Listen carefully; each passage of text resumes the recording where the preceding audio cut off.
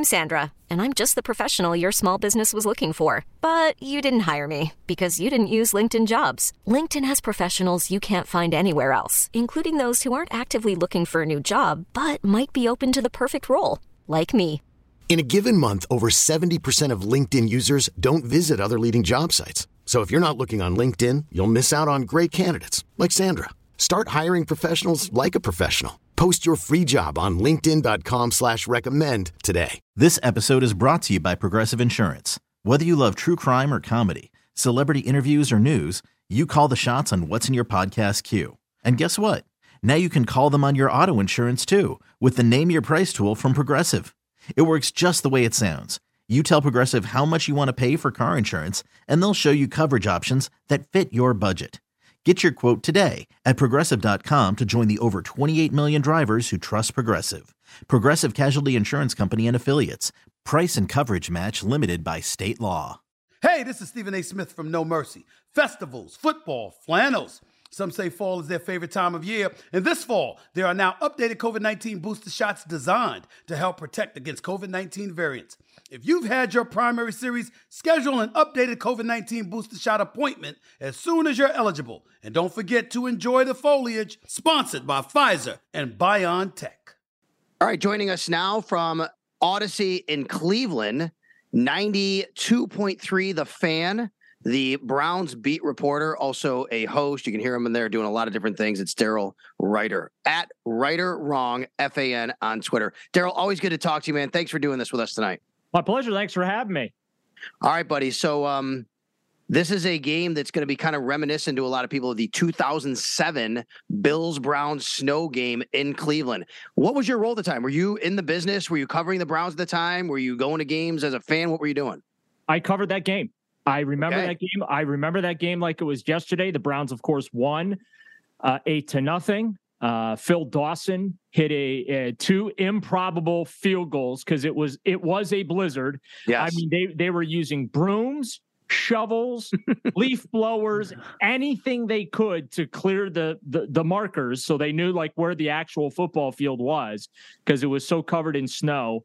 And it's probably the greatest field goal that I've ever witnessed. Phil Dawson boomeranging home a 49-yard field goal that's literally skid across the crossbar and took a bunch of snow with it as it went through. And then, of course, the safety, the snap that went over the punter's head, and he had to frantically scramble and kick it out of the end zone. So, yeah, I mean, that was a wild game, and looks like the Bills get to host their own version of a Snow Bowl. Yeah, it's unbelievable that there are so many stinkers between these two teams and they don't even play each other that often that I had to think back to which stinker you were talking about. Because at first I thought it was the 6-3 game. And then I'm like, no, not the 6-3 game, the 8-0 game, not to be confused. Daryl, what's the general vibe right now in Cleveland? Because obviously I know the Deshaun comeback is going to take a lot of the attention. But up until that point, what have you seen from the team this far into the season? Well, I mean, they're just wildly inconsistent. The offense has certainly done their part to help them win games, but it's unfortunately not been enough. And the defense just has not been what many people expected. They finished last year so strong after the Patriots took them to the woodshed in Foxborough. They just somehow flipped the switch and they ended the season really, really strong, while the offense with a beat up Baker Mayfield was just kind of limping to the finish, so to speak. Whereas, this year, God, they blew a game against the Jets in week 2. They were up 30-17. Nick Chubb scores the touchdown, and you're thinking that just the ices the cake. And the defense just completely caves. You got to blame the special teams unit a little bit too, because they couldn't recover an onside kick, which is like football 101 with today's rules. It's an aberration when onside kicks get recovered today because of the way the rules are written. So they blew that game. They come back, they beat the Steelers. They go to Atlanta, they blow that game. And the run defense, that was the first time the run defense really fell apart. The Falcons just ran it right down their throat. 10-play touchdown drive in the third quarter allowed Atlanta to really take control of that game. The Chargers came in with one of the worst rushing numbers in the league. They run it down the Browns' throat. 4 of the last 6 games, the Browns have allowed 150 plus yards on the ground. And not surprisingly, they're 0-4 in those games. So it's just New England took it to them. That was really the only bad game Jacoby Brissett has played. He had a couple interceptions and a fumble. But if you would have told me going into the season, guys, that 9 games in, Jacoby Brissett's only going to cost you 1 game with his play, right? Yeah, right. Sign me up for that yesterday. So it is really disappointing that this team comes in now 3-6. Their season's basically over because they've got 5 losses within the AFC. The Ravens are about to run away with the AFC North again. So there's really no mathematical equation out there other than everybody in the AFC goes in the tank down the stretch, and the Browns almost went out. They can lose 1 more game of their remaining games. And let's be honest about it, based on what I've seen through 9 games, there is no way that is happening.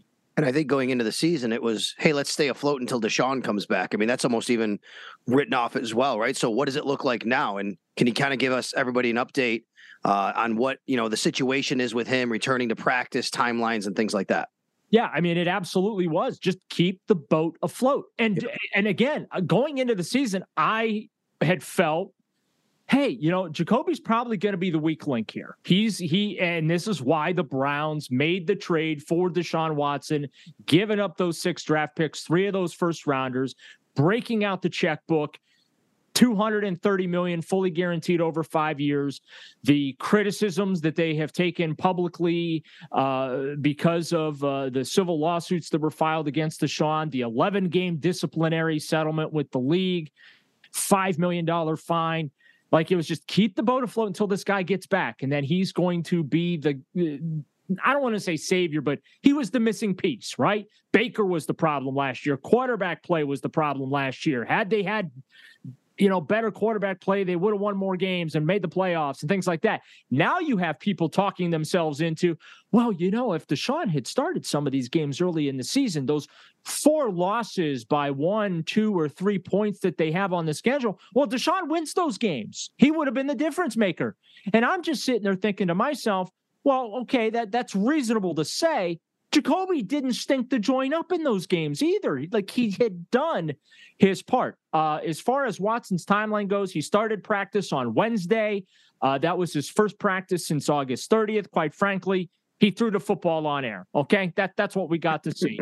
What I observed, he was the 3rd or 4th quarterback taking reps. Basically, he was the last guy in line.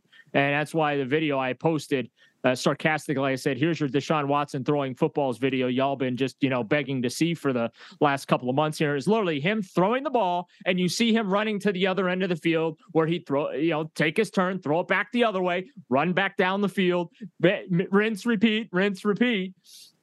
He's in line to be fully reinstated November 28th, and then he will start December 4th, the ultimate troll job by the NFL.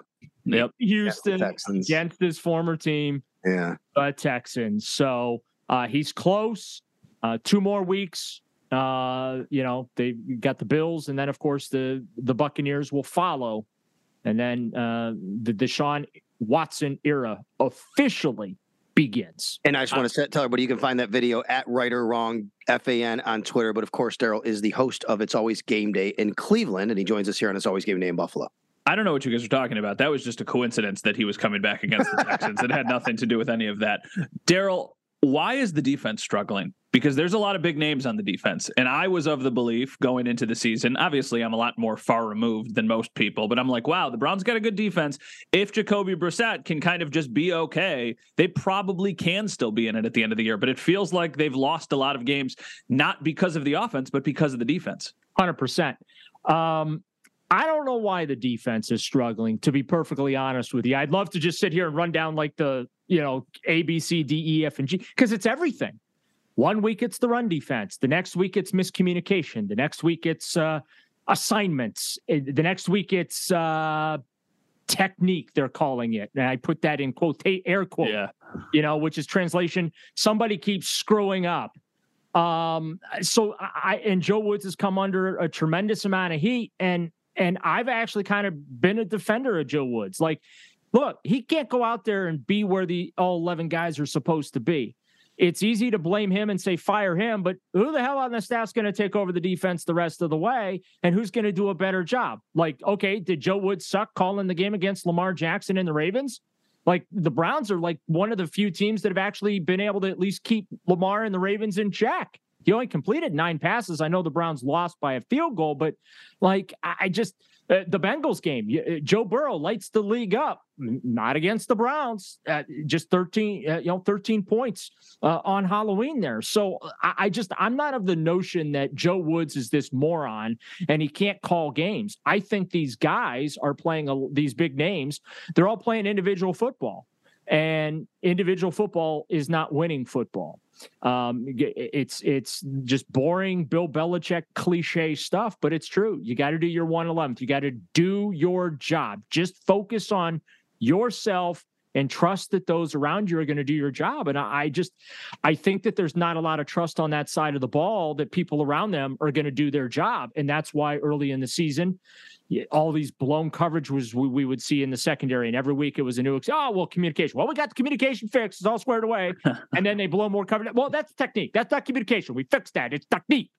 Well, either way, people are screwing up and you're giving up big plays. So, and now the run game has just gone to hell. And that's twofold. One, they've lost 2 linebackers, Jacob Phillips, torn pec, and then Anthony Walker tore a bicep tendon in week 3 against the Steelers. It was a Thursday night game when he got stepped on.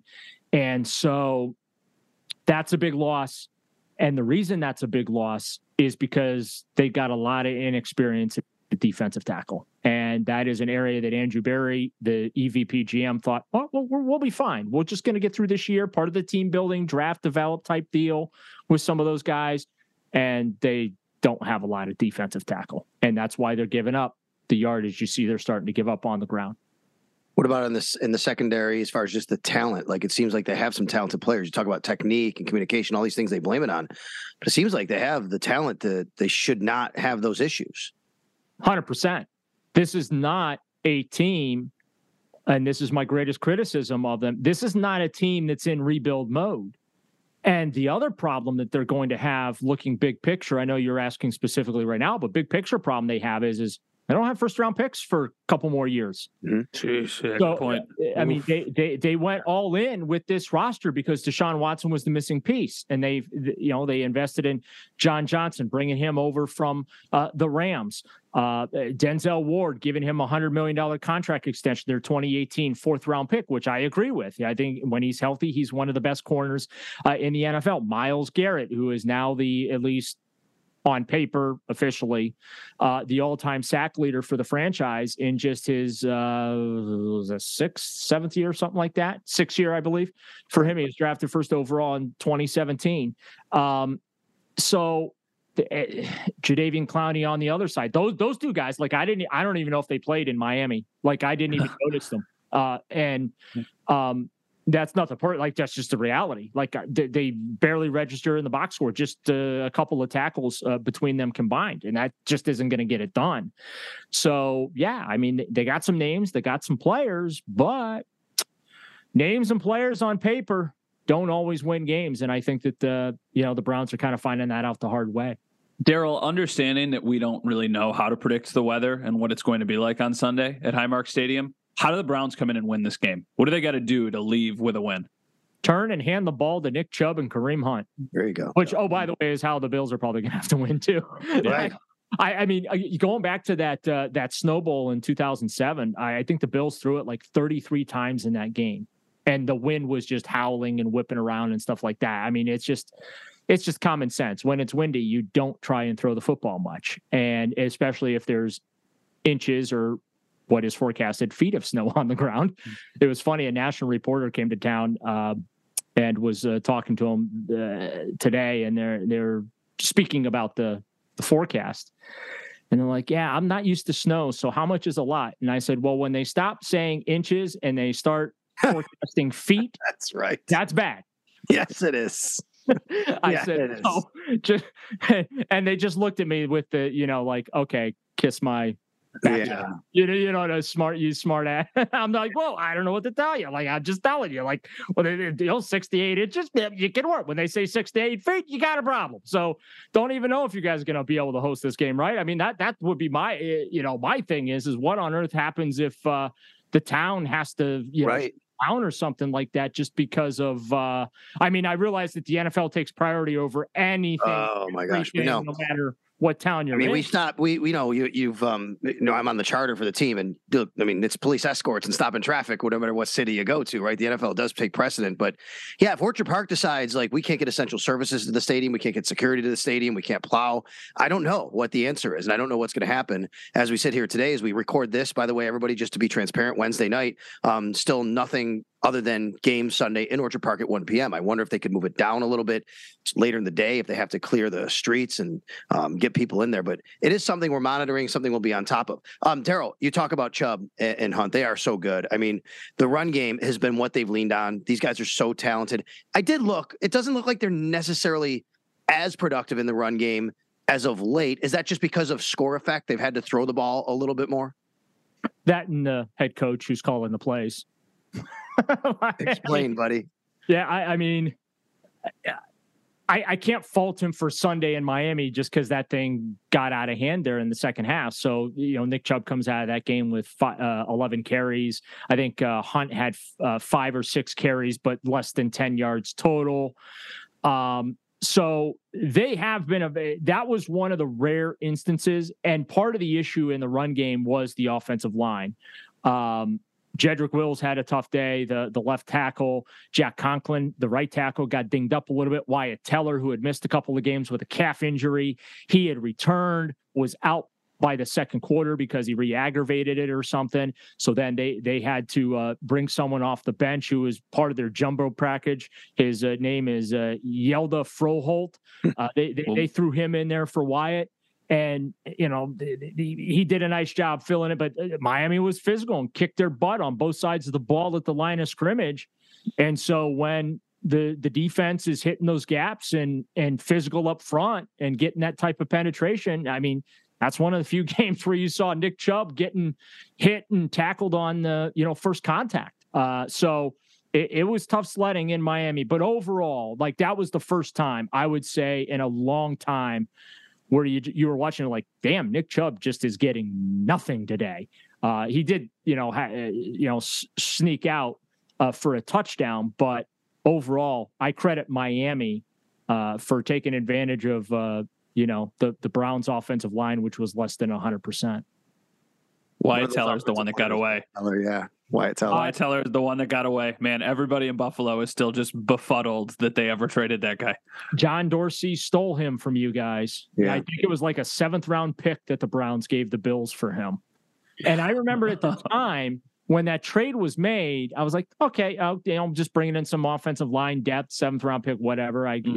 Then all of a sudden this dude turns into a Pro Bowler. You're seeing him on, I'd be, going back and watching the games and be like, holy crap, this guy's like pulling. And not only is he pulling, but he's taking out like 1, 2, 3, 4, 5 guys a play. I'm just like, damn. How is he as a pass blocker, Daryl?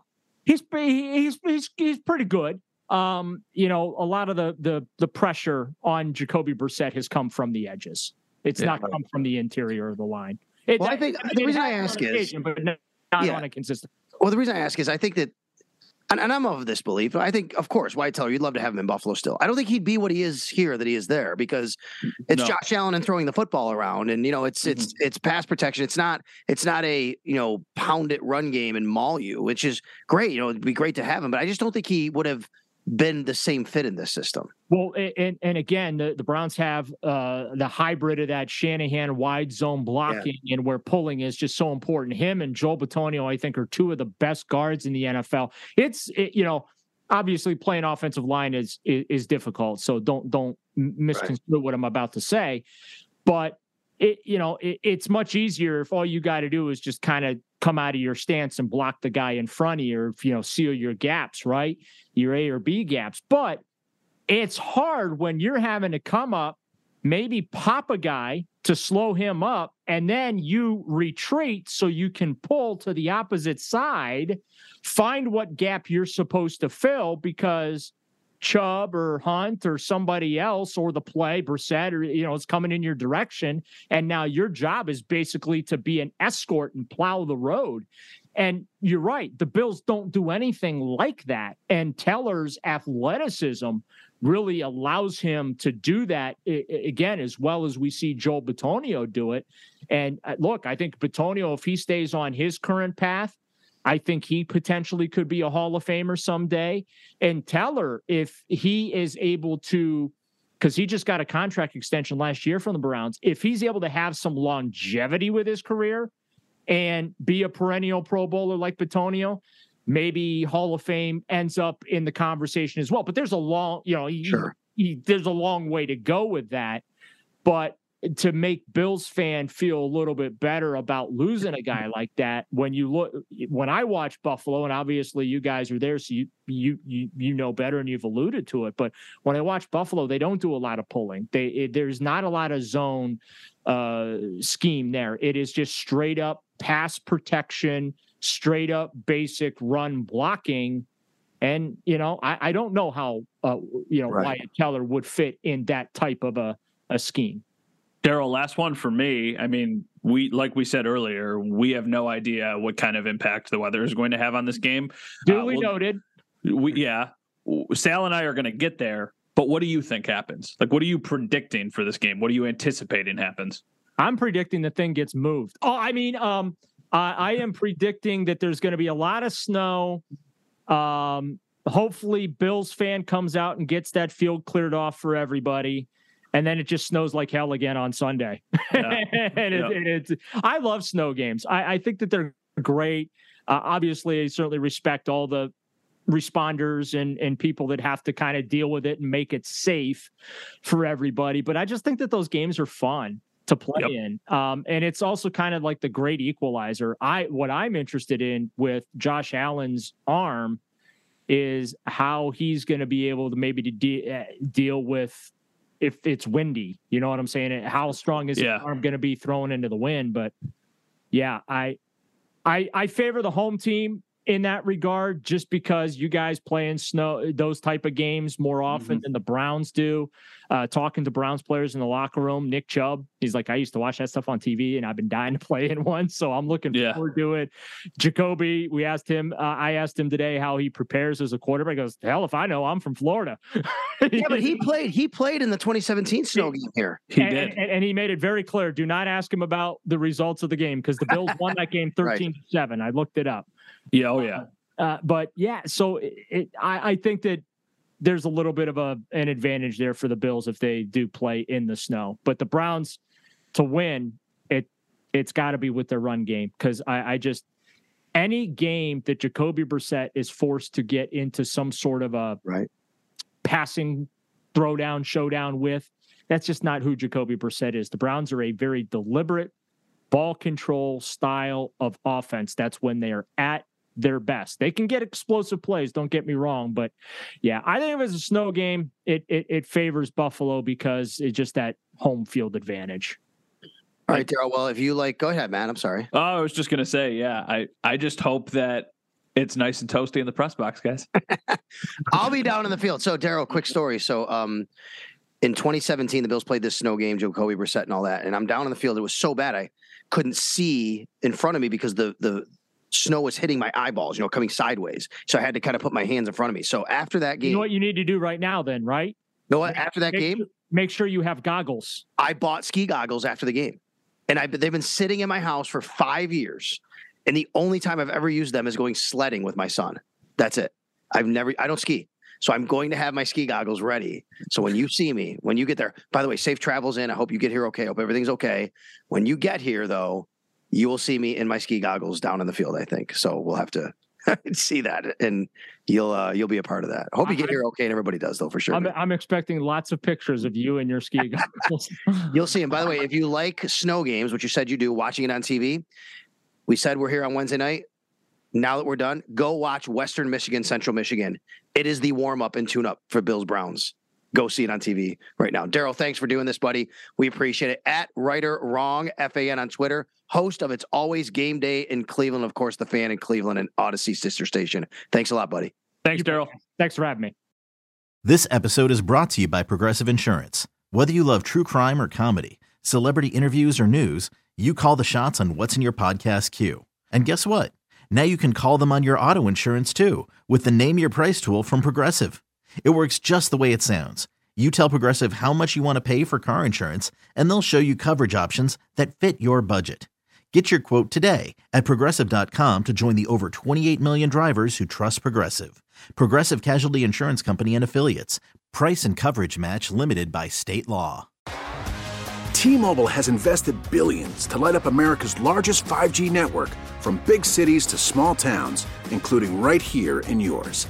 And great coverage is just the beginning. Right now, families and small businesses can save up to 20% versus AT&T and Verizon when they switch. Visit your local T-Mobile store today.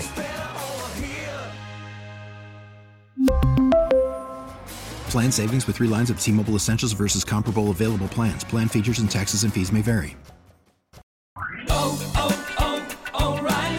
Protect your vehicle's engine with a full synthetic oil change and save with Mobil 1 at O'Reilly Auto Parts. Purchase 5 quarts of Mobil 1 full synthetic motor oil and receive a $10 O'Reilly gift card after rebate. See store for details. With your Mobil 1 purchase, you'll also receive 2 times points during O Rewards Bonus Points Month at O'Reilly Auto Parts.